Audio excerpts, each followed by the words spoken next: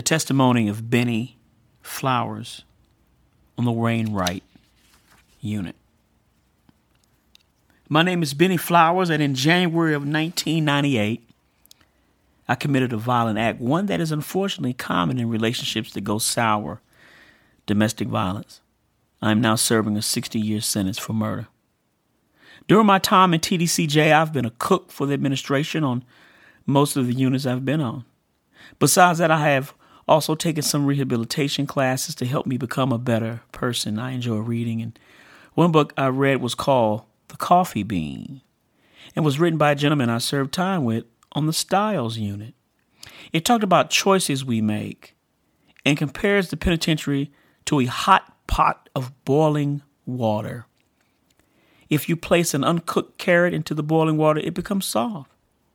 If you place an uncooked egg into the boiling water, it becomes hard.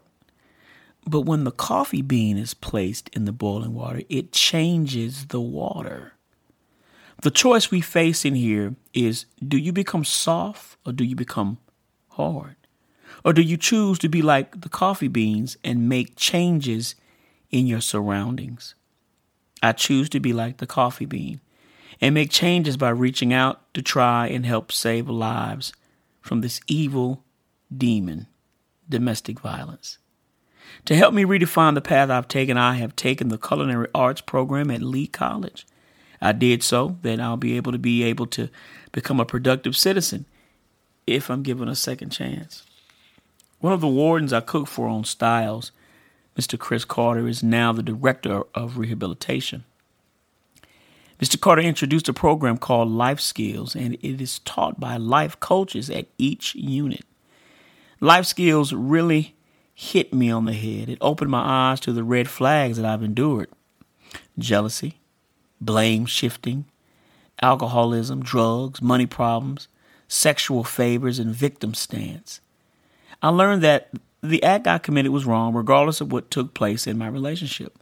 The class helped me become a better person and to think before reacting. To think about your thinking, because the thoughts you have become feelings, and those feelings can trigger bad reactions. I've learned how to act rational instead of irrational. Bridges to Life helped me to start repairing bridges that I burned by accepting responsibility and being accountable for my actions. I have also been able to repent and ask for forgiveness. One of the facilitators, Mr. James, gave me a great testimony about forgiveness. How can we, he said, ask God for forgiveness when we can't forgive the person or persons that may have done something terrible to us? An amazing example of forgiveness came from Miss Shelby Houston from Dallas, Texas. She not only forgave the guy that murdered her father, but now she reaches out to those like myself that are incarcerated. Domestic violence comes in a lot of forms. We try to hold on instead of letting go, and then you do everything in your power to try to make it work. You attempt to make everything pleasing, but in the end, it only results in someone getting hurt or, worse yet, killed. I took a life because of the evil demon I mentioned earlier, domestic violence. Help me to help you or someone that is going through a violent relationship so they don't do what I did.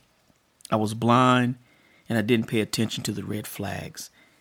And now I'm paying the price. So please, let's talk. Bennie Flowers, Wainwright Unit.